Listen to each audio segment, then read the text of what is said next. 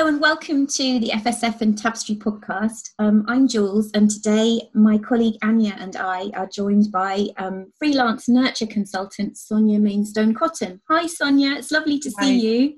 Thank you, nice to be here. How are you today? Yeah, I'm good, thank you. Yeah, good. All good.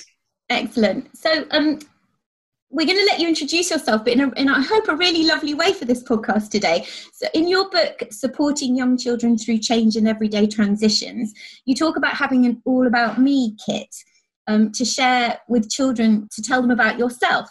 And I wondered if you could introduce yourself for the podcast and tell us a bit about yourself by sharing what's in your All About Me kit. I will, yeah, thank you.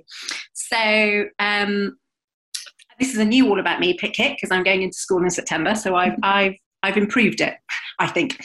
So first of all, to say I work with children, with 4-year-olds who are just starting school, who have social, emotional, mental health needs. So I go in and see them. So I'm Sonia. So I have a little kit of things to talk to them about who I am and what I do and what I like, because we're really busy at finding out from children about themselves. And I think it's quite important they know about me.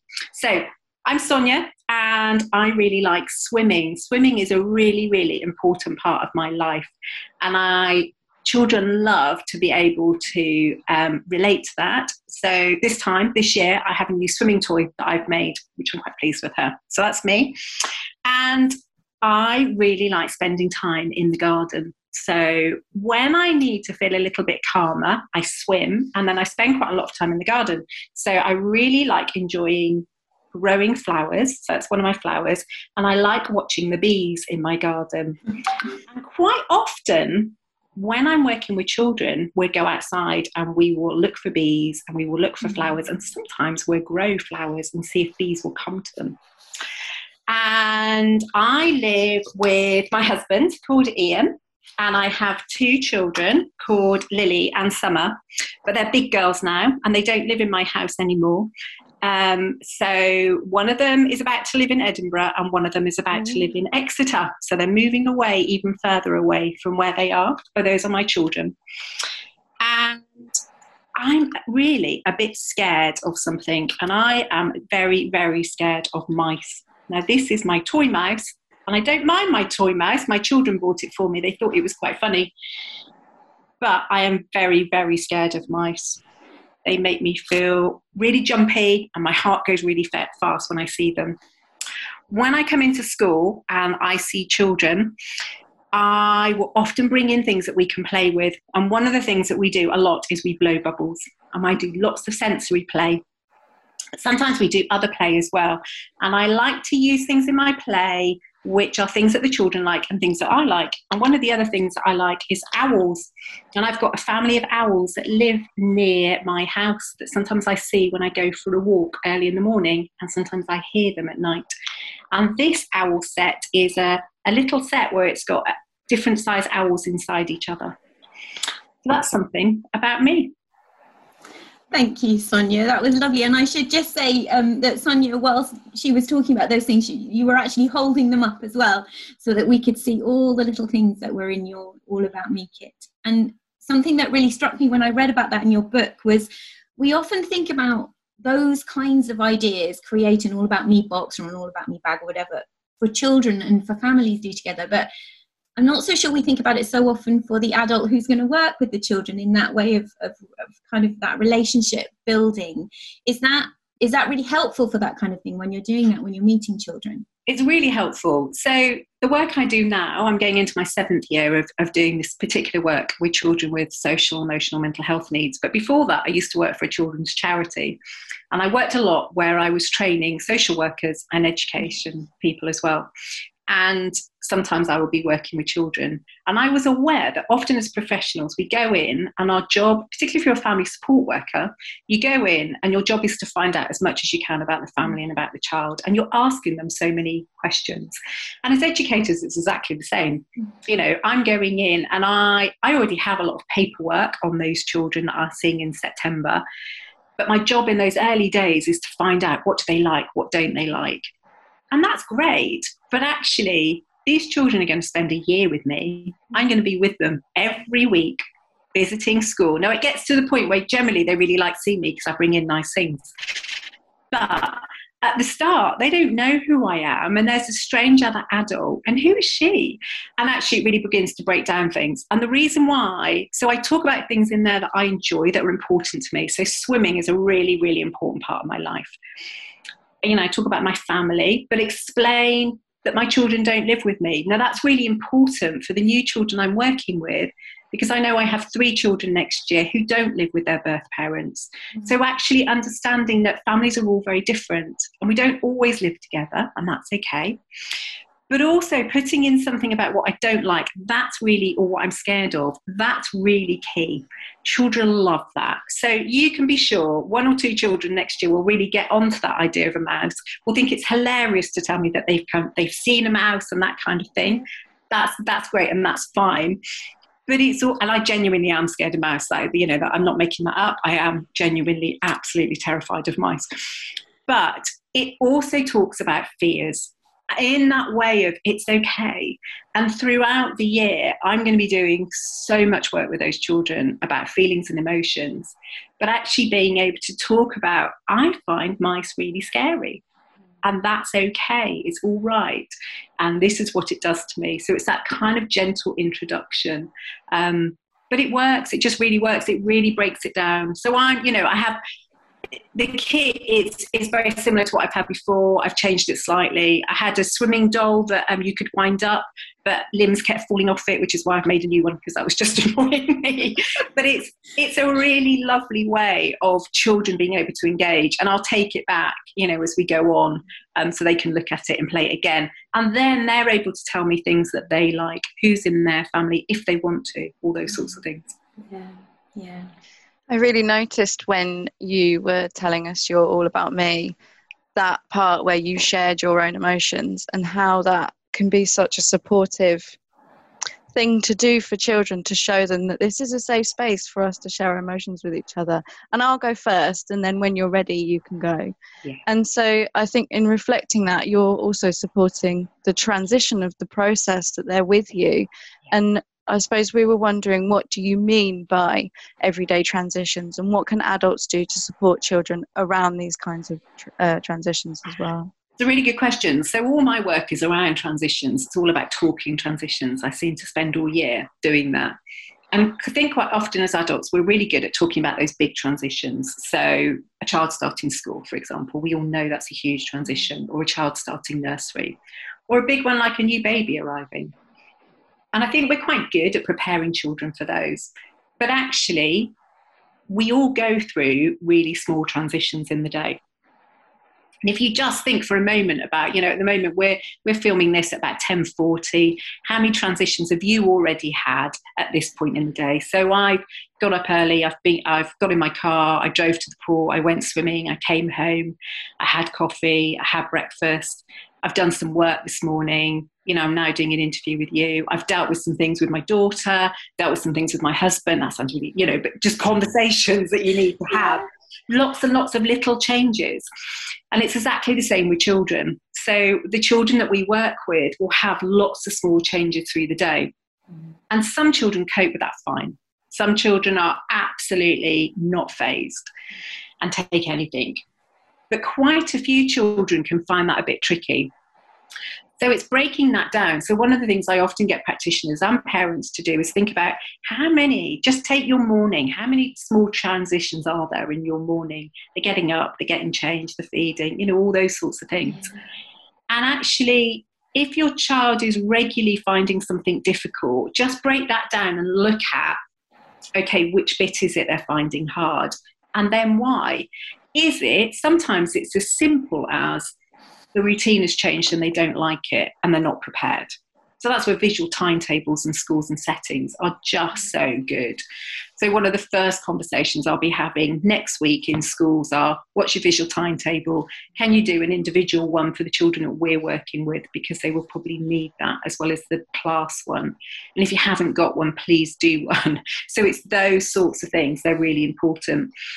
But it's also the pre-warnings. So I often say to people, you know, if you were sat in the living room and you were reading a book and had a cup of coffee, and suddenly your partner came in and said to you, handed you your coat and said, come on, we're going. And they didn't tell you where you were going. They didn't give you any warning. you might be quite cross. I would be really irritated if my husband did that. But we do that to children all the time. So it's that whole, well, what do? You pre-warn them. So I still do that with my youngest daughter is home at the moment, about to go off to uni for a second time. And she's 22, but I will still pre-warn her if we're going out. I'll say, oh, Summer, we're going out in 5 minutes, so that she knows, so that she's prepared. Because that's just courteous, isn't it? And that's what I mean by those every day. How do we support those every day? So those pre-warning before lunch. And even if it's not a verbal, you could do a visual. So if it's a really little child who doesn't have much verbal understanding, you could show them their code. We're going out in 5 minutes. Even though 5 minutes won't mean anything to them, they've seen the code and they've got that visual cue. So it's just breaking it down. And I think sometimes we're really good at it, but I've reflected that actually our lives have become really busy. In some ways, the beauty of COVID was our lives slowed down massively. And I think that was beneficial for probably quite a lot of people.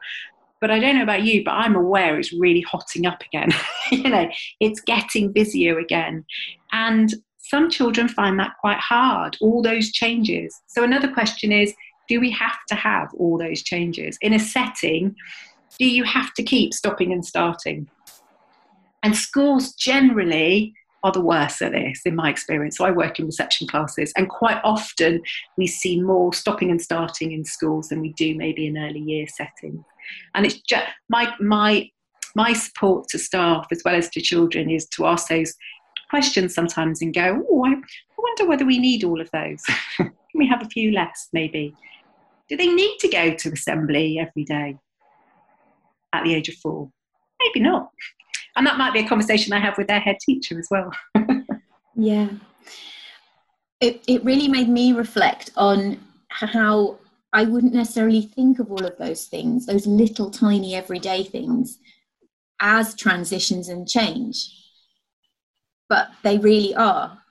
They really are a moment of change and transition. As you said, we tend to think of those, often those words tend to be attached to bigger things, yeah. But actually they happen, and that expression, everyday transition, really resonated with me and made me reflect on my time, both as a parent when I had younger children and also as an early years practitioner as well, about each time you do one of those things, changing a nappy, as you say, leaving, having lunch, stopping, tidying up time, it's all a transitional moment for that child, and it can be exhausting, I can imagine.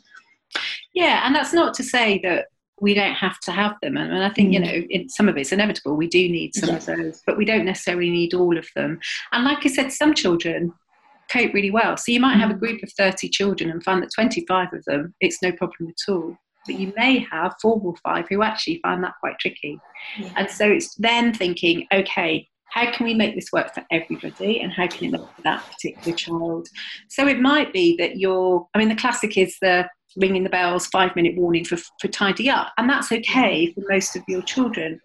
But generally the children I work with will also need an adult to go up to them individually and say, we are tidying up soon, and this is what we're going to do.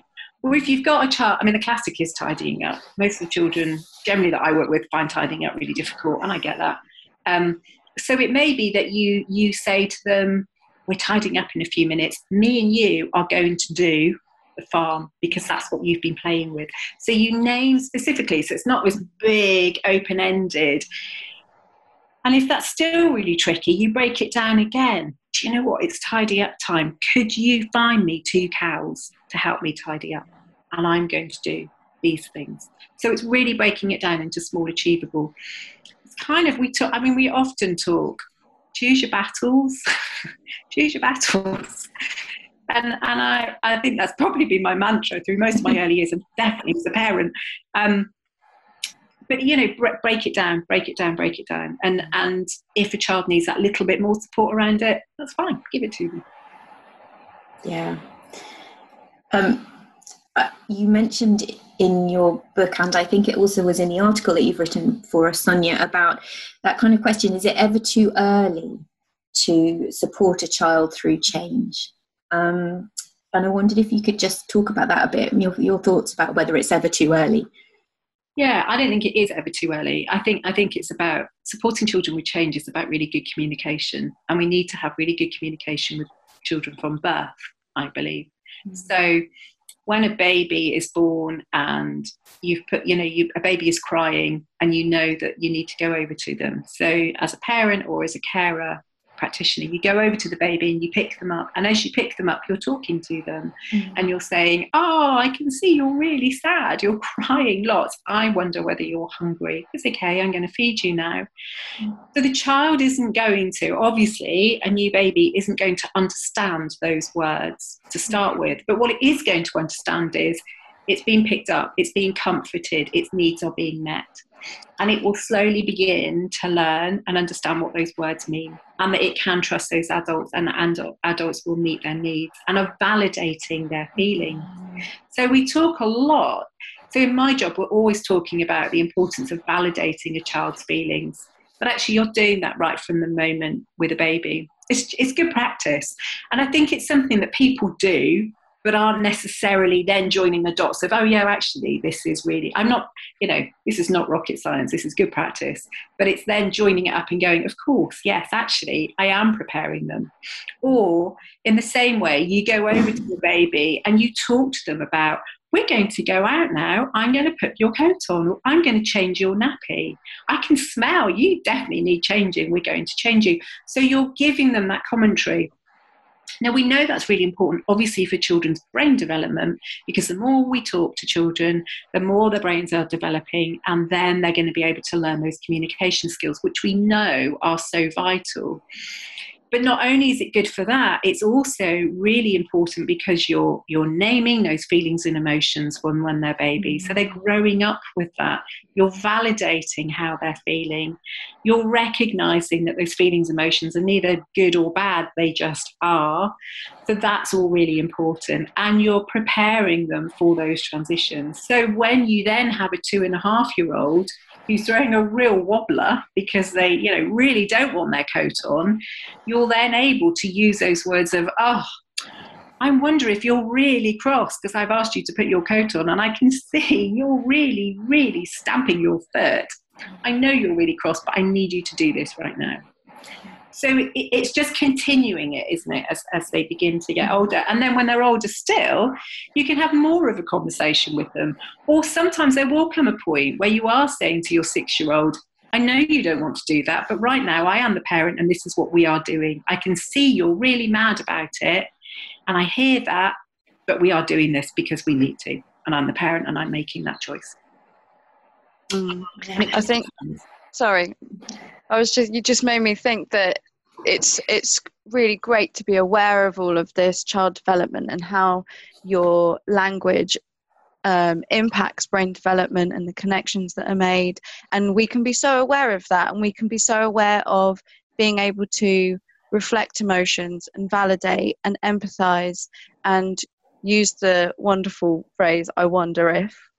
And then it comes down to using it in practice. And when you just said, I can see that you're angry or you're upset, I wonder if it's, but I still need you to do that. And it is that, isn't it? It's that being able to wander with them and empathize and show that you understand you're there, but we are still within a school day, or we are still trying to do this task and I still do need you to do it. And it is that. And I think in the early years, we know that it's always been important for early years educators to have good knowledge of child development. And this is at the forefront of the changes to the EYFS. And you also talk about the importance of early years educators having an understanding of brain development and neuroscience. And so could you explain a little bit more about this? And then I guess in reflection to what you were just saying, how we use that in practice. Yeah, so I think, when I started my early years degree, oh my goodness, 15 years ago probably, when I did that, the understanding of brain development was kind of just coming on board. It wasn't, so when I did my NNEB years ago, when I was 16 to 18, brain development was not really there at all. And then when I years later, as a mature student, did my early years degree and then MA, there was a greater understanding, and that's just grown and grown, hasn't it? And I think for me, it's about trying to understand how the baby's brain works and what impact we have as practitioners and as parents. So the whole recognizing that a child, the feelings and emotions that a child is going through, and how we can name that, and that's really helpful for them. I think that's really important, that we embed a good emotion language from birth. Again, I think that's really, really vital. But also recognizing that when a 2.5-year-old is having an absolute tantrum, this isn't a chosen thing. This isn't about, or even a 4-year-old having a meltdown, this isn't about them intentionally choosing to be naughty, which is what we sometimes heard, and it's not a phrase I would use, but that's sometimes what we hear. But actually, it's about a child going into that complete dysregulation where their brain is going back to those really early development limbic systems of that fight and flight. And you've asked them to do something, they feel massively threatened, and they go into fight and flight and they have an explosion. And no part of their thinking brain is working. So they're kicking off. Now, the reason why it's important for us to have an understanding of the brain development is, if you don't have that understanding, you could look at that child and think, they're 2 years old and they're intentionally having a massive tantrum on me because they are being really naughty, or they think if they do this, then they're going to get their way, and they're not. Now, the problem with that, if you don't have a good understanding of the brain development, is you're seeing them in a real deficit model for a start. You're not understanding what's going on for the child. And it's all going to end in tears for everybody. Already has ended in tears for the child. It's not going to be great for you either. So why do I think we need to have an understanding of brain development? It's because it helps us as practitioners and parents be better. Having said that, it can be mightily confusing. Now, I need to have a really good understanding of brain development for the level of the job that I'm doing. And most people don't need that level. But I find it really interesting, but I also find it, if I'm honest, I find it quite difficult. I am not a sciencey person. I have a daughter who's a brilliant scientist. I am not a sciencey person.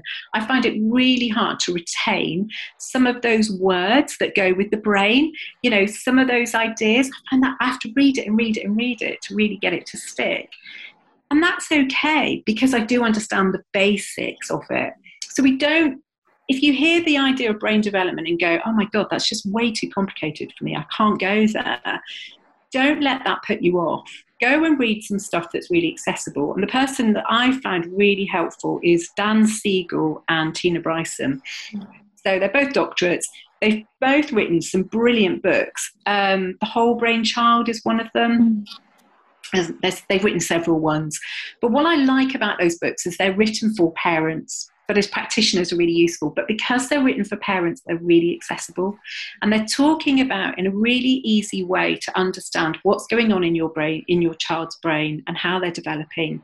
And so when they're behaving in certain ways, where that's coming from and what that's about. I really think as educationists, we need to understand that more. It alarms me slightly, if I'm honest, that teachers aren't given as much training on it as I think they probably need. I think it's covered a little bit. I know it's really, really hard to do teacher training. I've got good friends who train teachers, and there's loads to cover. But personally, I think we need to have a greater understanding of that. Sorry, it's a long, convoluted answer. Does that? Yeah, I think it's really interesting, isn't it, Sonia, that these aspects are not covered that deeply in teacher training. Because if you think about a classroom scenario, you need for your children to feel safe and in a good place in order to be able to learn. And we tend, I think, in teacher training not to focus on that bit, but to focus on the other bits of learning, but not on the safe space they need to be in.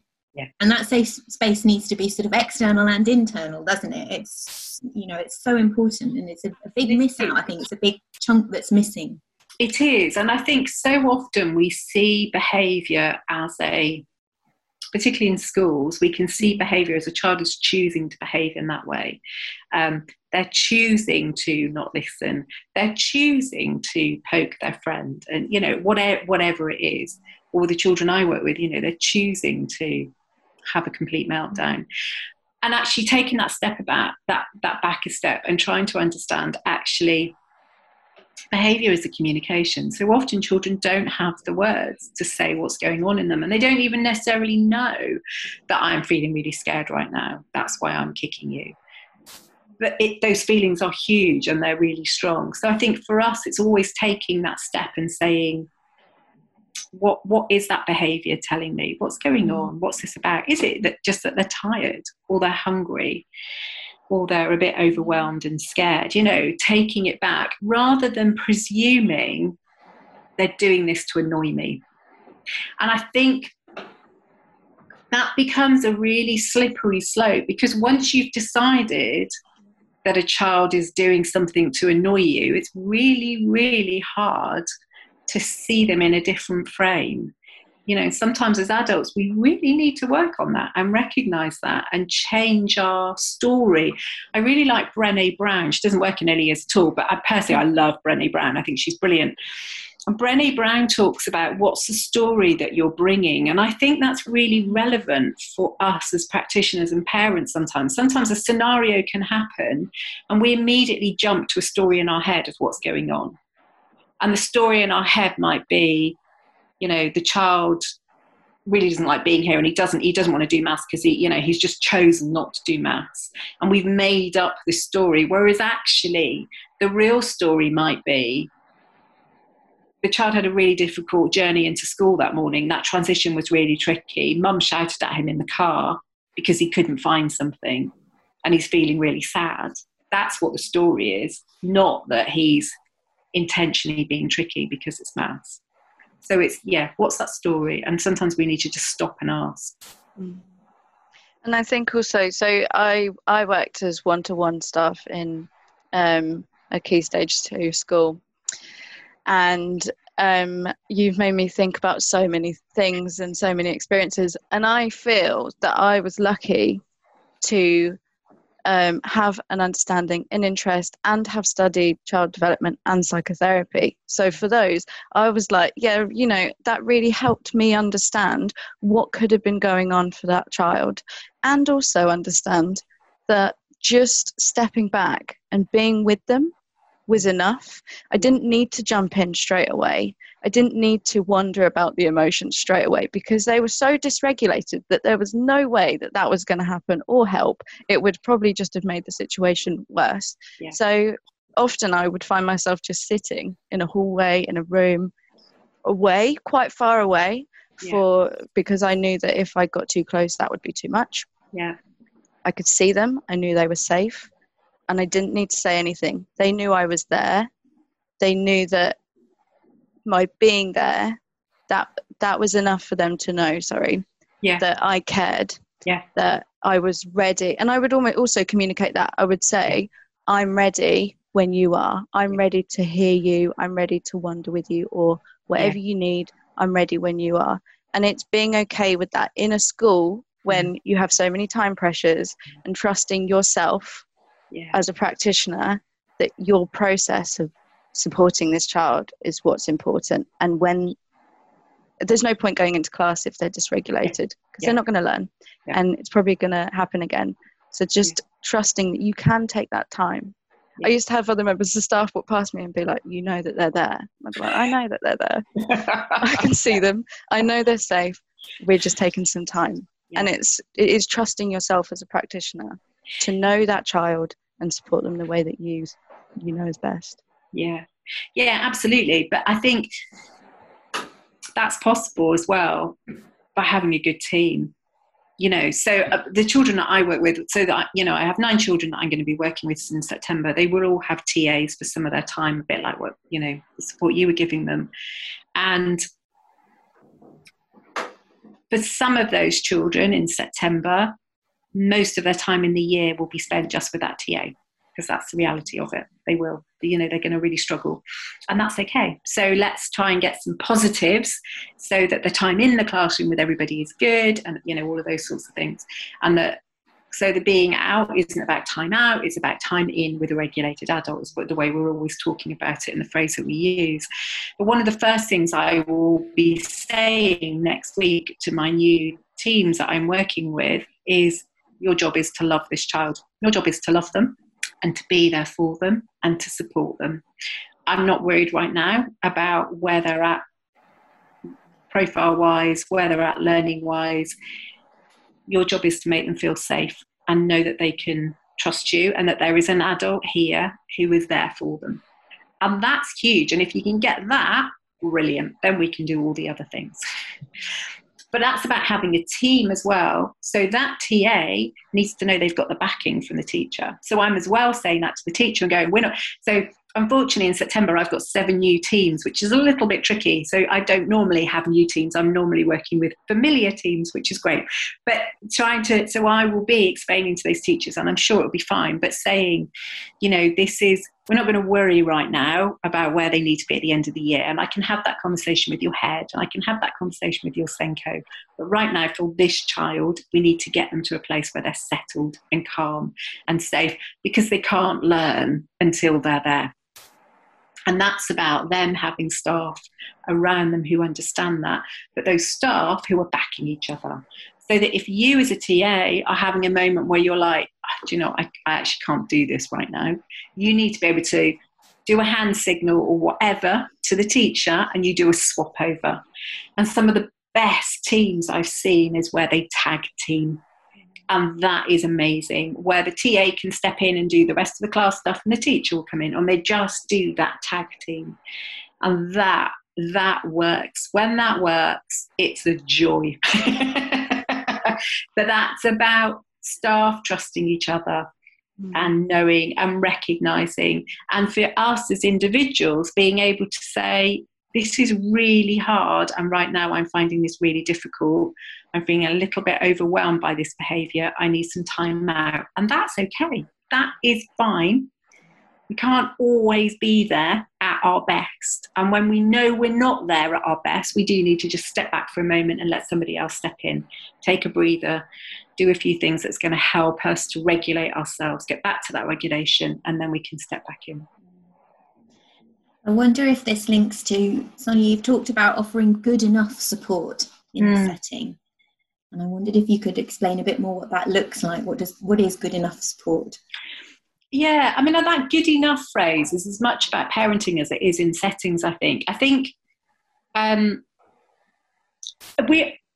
we're all under, as parents and as educators, so much pressure to be doing the perfect, to be, get your perfect Ofsted, have your perfect, whatever.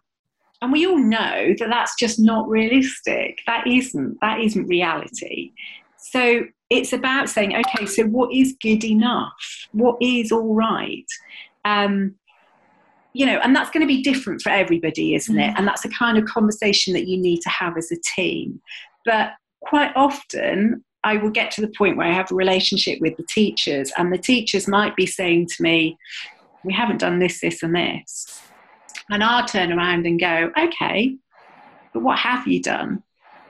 And they'd tell me what they have done in the week. And I go, that sounds good enough. Is that good enough for you?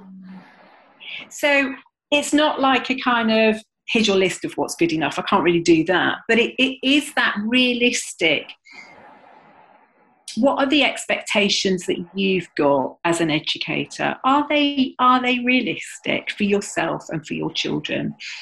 Sometimes what is good enough is to get the children in, to have them arrive, to have no major accidents, and to survive the day.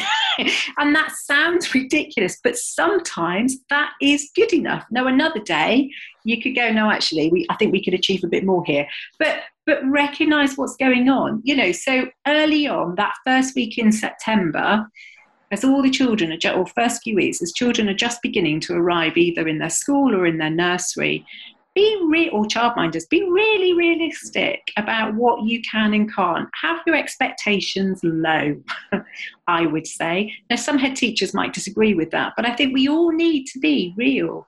Those early weeks in a big transition, there's a lot going on there. And it's the same as parents. The classic is you have a new baby and you think that you've got a new baby and a toddler and you think you can still do all those things. No, of course you can't. Be realistic. What's good enough? Sometimes as a new parent, you've got dressed that day. If you've got a newborn baby and a toddler, sometimes that's good enough. Obviously it's different within an early years practice, but be realistic. What is good enough? Actually, yes, sometimes it's really good to strive for some good things and to have some good achievements, but sometimes I think sometimes we're too driven, and sometimes we need to just be kind to ourselves. So I spend a lot of time encouraging staff to be kind to themselves, particularly before Christmas and particularly before the end of terms. I don't know about at the end of the school year, particularly in schools, but I think those can be big triggers for people. We all know the period and the run up to Christmas is not much fun, actually. I have to be honest with you. I don't really like being in schools in the run up to Christmas. I really don't like it when we practice nativity plays just after half term, ready for December. It's not much fun for anybody, I don't think. So, but be kind to yourself. Be realistic, okay? Sometimes people are saying, but actually the parents are expecting X, Y, and Z, in which case we need to change parents' expectation. In some ways, COVID might have been quite good for that, interestingly. I think maybe there will be some changes that we see that have come about because of COVID, and it's made people go, well, actually, we can do it differently. But yeah, be realistic. That's really interesting what you say about COVID, Sonia, because I guess also parents have had perhaps just a different view of education, and have had, not everyone has been able to, but a lot of parents maybe have had a different kind of involvement in education. So some of the parameters that we've always worked with, we've always done it like that, have had to shift for everybody, for the education staff, for the children, and for the families. And I think that's a really interesting point that actually, and as you say, that phrase good enough speaks to everybody. And I'm assuming as well, of course, being kind to yourself and what's good enough and being realistic massively then eventually filters down and speaks to the children as well within your space that you're in.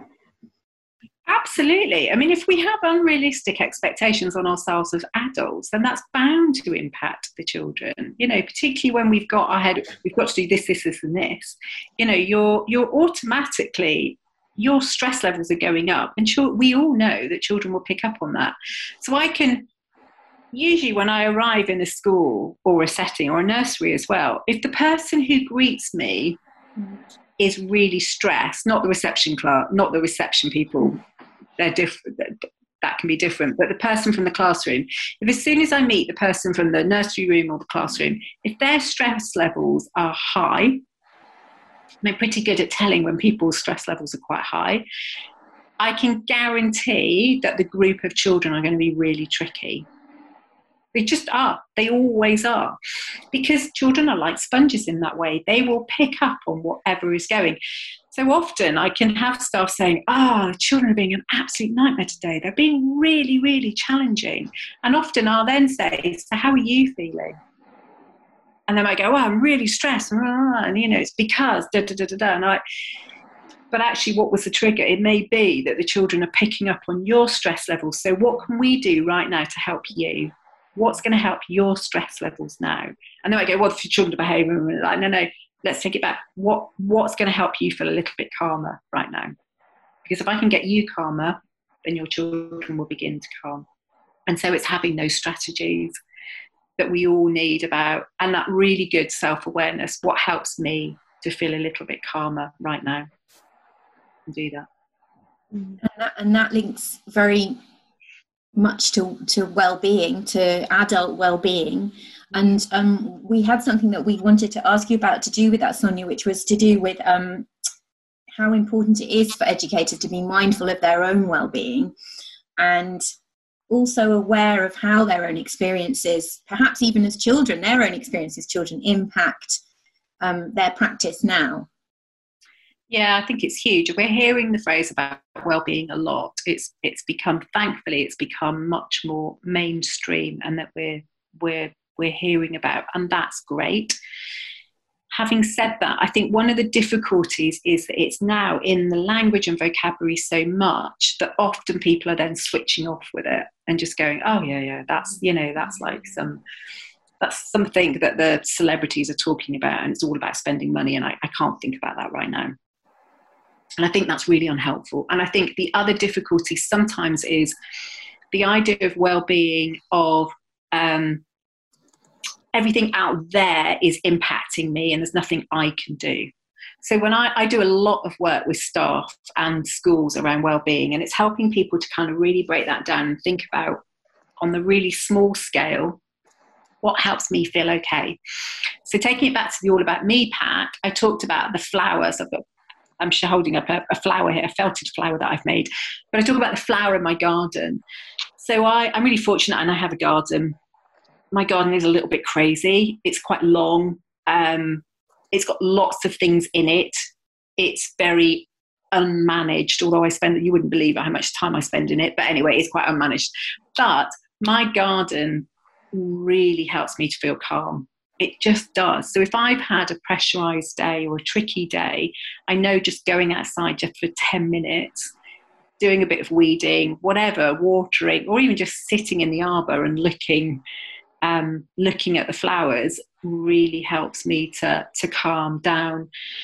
So that's well-being. So it's understanding what are our triggers for us individually. And that can be linked to our childhood, for example. So a trigger for me is I grew up with a mum with bipolar. So I've grown up with severe mental health issues in the family for a very long time. Now, a number of the families I work with have mental health issues. Now, that for me brings its own baggage. Now, for a long time, actually, I intentionally didn't work with parents where there were severe mental health issues. And I've kind of reached the point now where I feel like I can. But I'm really mindful that if I have a long conversation with a parent who's really depressed, that's going to trigger certain things in me because it links back to my feelings about dealing with my own mother. Now, if my mum's still alive and her health isn't great, if she's having a bad day, I'm really careful about what I do work-wise. So I still work, obviously.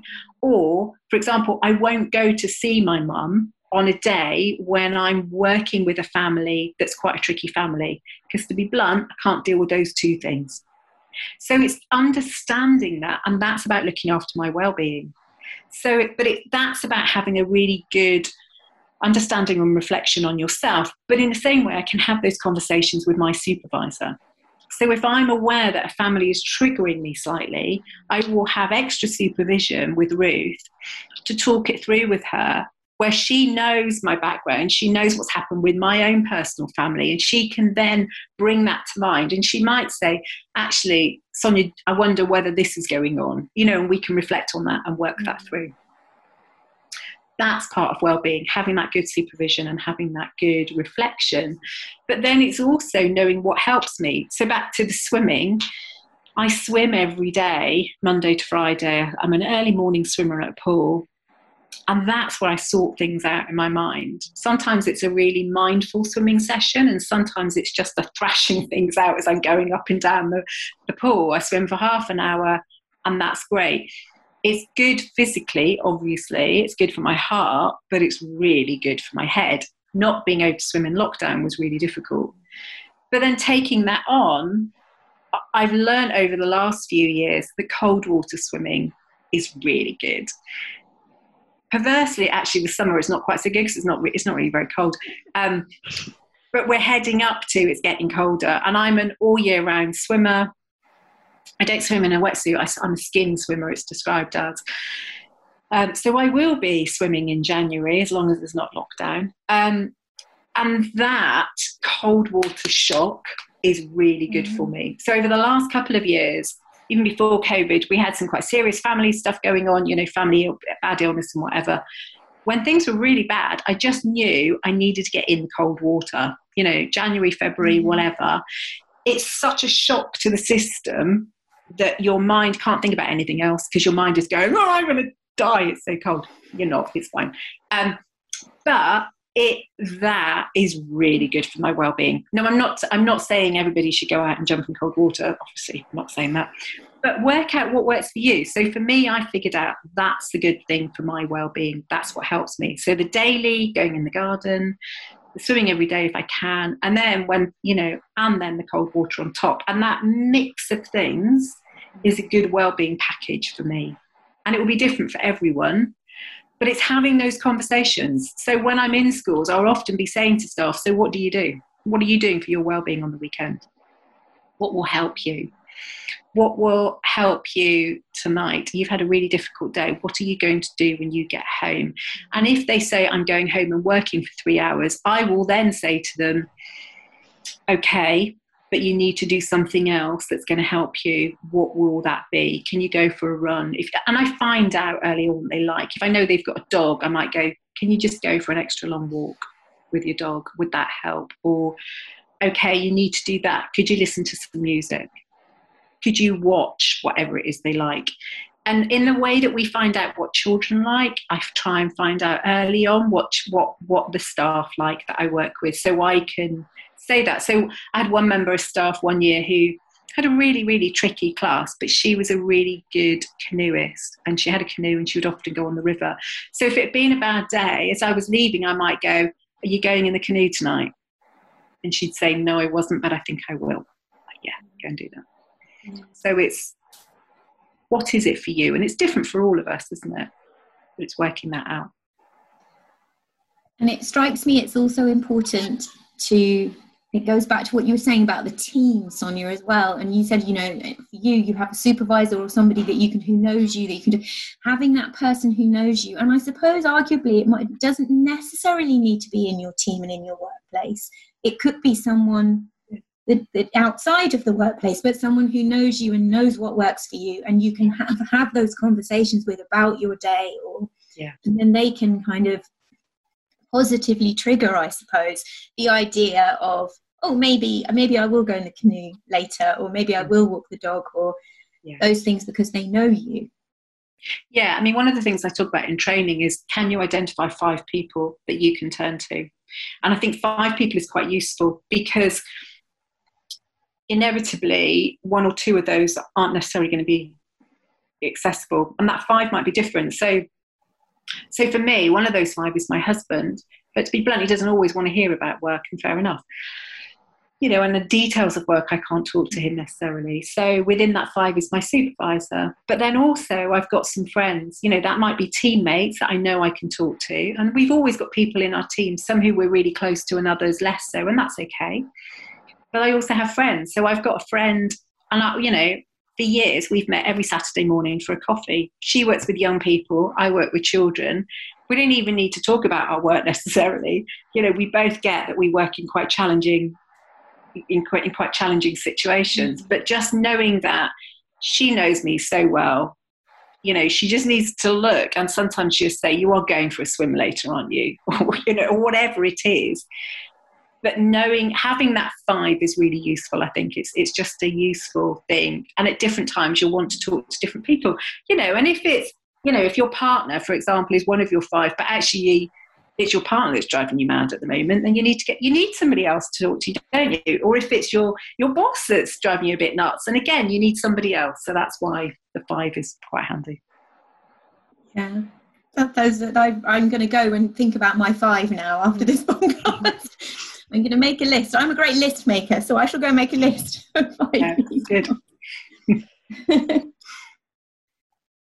We skipped a question, which was, Anya, do you want to ask that one? Yeah, I was just going to ask you if we should. Go for it. Our question is, and I think this sort of ties in everything quite nicely, communicating with each other, being reflective, using and building emotive language and understanding. So we know that it can be quite difficult for adults to know when to tell children about change and how much information to give them, especially if the change involves deep emotions for the adult as well, such as family changes or illness and bereavement. So do you have any advice for the adults who are supporting children? Yeah, it's a really tricky one, and it's one I see quite a lot. I think, okay, my line is always be really clear and communicate with children is a really first thing. Because even if you haven't told them and something big is happening, children know. They just know, instinctively they know. So the classic is a grandparent is really ill, and the parents don't tell the child. It's known that the grandparent is really ill and is dying, and they don't tell the child. But when the child sees the grandparent, they can see that there's something not right. But also they can tell before that, because the parents are really stressed. But it's about telling them enough information and the right information, and not giving them too much information. So I tend to see two sides. Sometimes I see parents who won't tell children anything. So an example would be a family who moved house. They knew they were moving house. They didn't tell the child they were moving house. On the day of moving, they sent them to grandma's, and then they pick them up from grandma's and they take them to a new house. And not surprisingly, the child is totally lost and can't, and dysregulated and can't cope. So in that situation, the week running up to it, you might say to them, "Oh, we're moving house," or maybe a few weeks before. Don't give it too much time, but a few weeks before, "We're moving house. This is what this means. Let's go and look at the house." Those sorts of things. But in this situation, I think where it's difficult is where really emotive things. So parents splitting up, serious illness, death and bereavement. Those are the really tricky ones. Those are the ones that we can find really hard, because us as adults are really struggling to get our heads around it and understand it. When it comes to separation and things like that, as an adult, I would always say to the adults, find somebody that you can talk to, a bit like our 5 people, find someone that you can talk to, that you can work through your emotions, that you can maybe even practice what you're going to say to the child. And be really clear, give the child as much information as they need to know. So if it was a situation where mummy and daddy are splitting up, you might sit down together and say to the child, "Mummy and daddy aren't going to be living together in the same house anymore. We're finding it difficult to live together. We still love you. We're still going to see you. You are going to live with mummy on Monday, Tuesday, Wednesday, and you're going to live with daddy on Thursday, Friday, Saturday, Sunday," whatever it is. Figure that out before and tell them really clearly. So not too much information, but enough information. When it comes to death and bereavement, what I've learned is use the right words. And everybody says that. I mean, that's a kind of common phrase that you will hear when you read around it. Children need to know. You need to use the words, "Daddy has died, mummy has died, granddad has died." If you know a parent is seriously ill, if somebody is seriously ill, again, you need to be saying to them, "Nanny is really poorly at the moment." Now, if you think that Nanny is going to die, then you might, depending on the age of the child, but you would certainly say, "Nanny is really poorly at the moment." If you know that they're about to die, then I would also say that to them. "Nanny is really poorly and she is going to die soon. The doctors can't make her better." That's so difficult. I mean, I've been there. I've had to do that with my children. It's really, really hard. In the last few months, I've been in a really unfortunate situation of supporting one of my best friends, and her partner died suddenly of a heart attack, and her boys were there. And that was horrific. And I've had to have really horrible conversations with her boys about the fact that daddy is dead. But we need those conversations. We need to be really honest with children. I think around the death and bereavement, one of the best examples I have ever seen was there was a school in Bath called St Andrews. So Bath is where I'm from. A primary school in Bath. And they had an amazing head teacher called Sue East. And she was a friend of mine. She was just incredible. She had cancer and she was dying, and she knew she was dying. And in the last few weeks, the school told the children. The children, and she wrote a letter. She wanted the children to know. So she wrote a letter to the children explaining that she was dying and what that looked like, and that she was okay about it. She wasn't scared. It was the most incredible letter I have ever read. And And her funeral was probably one of the best, beautiful funerals I have ever been to, a celebration of her life, of which the children were involved in. Now, for me, if there was ever a way to know how to prepare children for death, Sue showed us in bucket loads how to do it. And they were really difficult conversations. It was really hard for the whole school, but it was managed beautifully. And this is a few years ago now, my reflection, I still have contact with that school. They've all come through it incredibly well because it was managed so carefully and it was thought about. But there were others around them who were supporting them and holding them.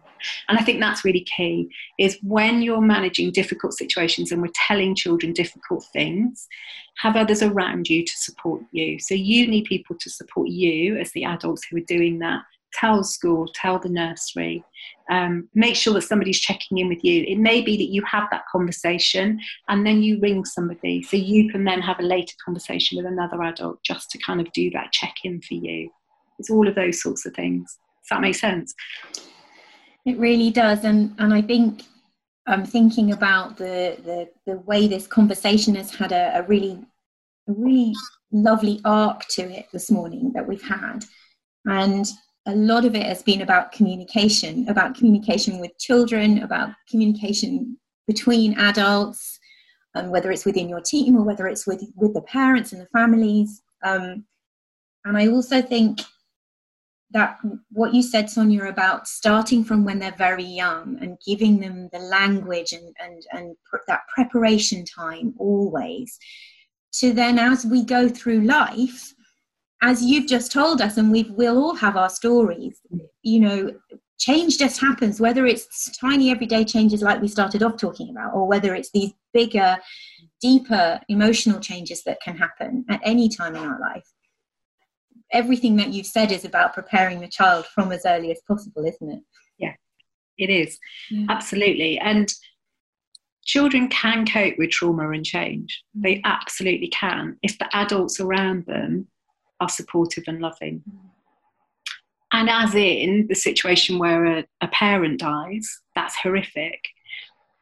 But if those children have got people around them who are holding those remaining people, so with my friend and her boys, she has a whole host of people around her who are holding her, who are managing her. And that's what we do as adults. That's what we need. And I think that's what we can do as practitioners. We can be part of that. So we can hold those people up when they need it, and just be aware of that and aware of the impact we can have. I think as educators, we can do amazing things by communicating, by being clear, by recognizing emotions and language, and by loving people and loving each other and, holding people up. I think we do that well, and we don't always recognize it. Yeah. Thank you, Sonia. I think that's a really lovely place to end our conversation this morning. It's been wonderful talking to you and really lovely to meet you today. Thank you. It's been good to talk to you. Thank you.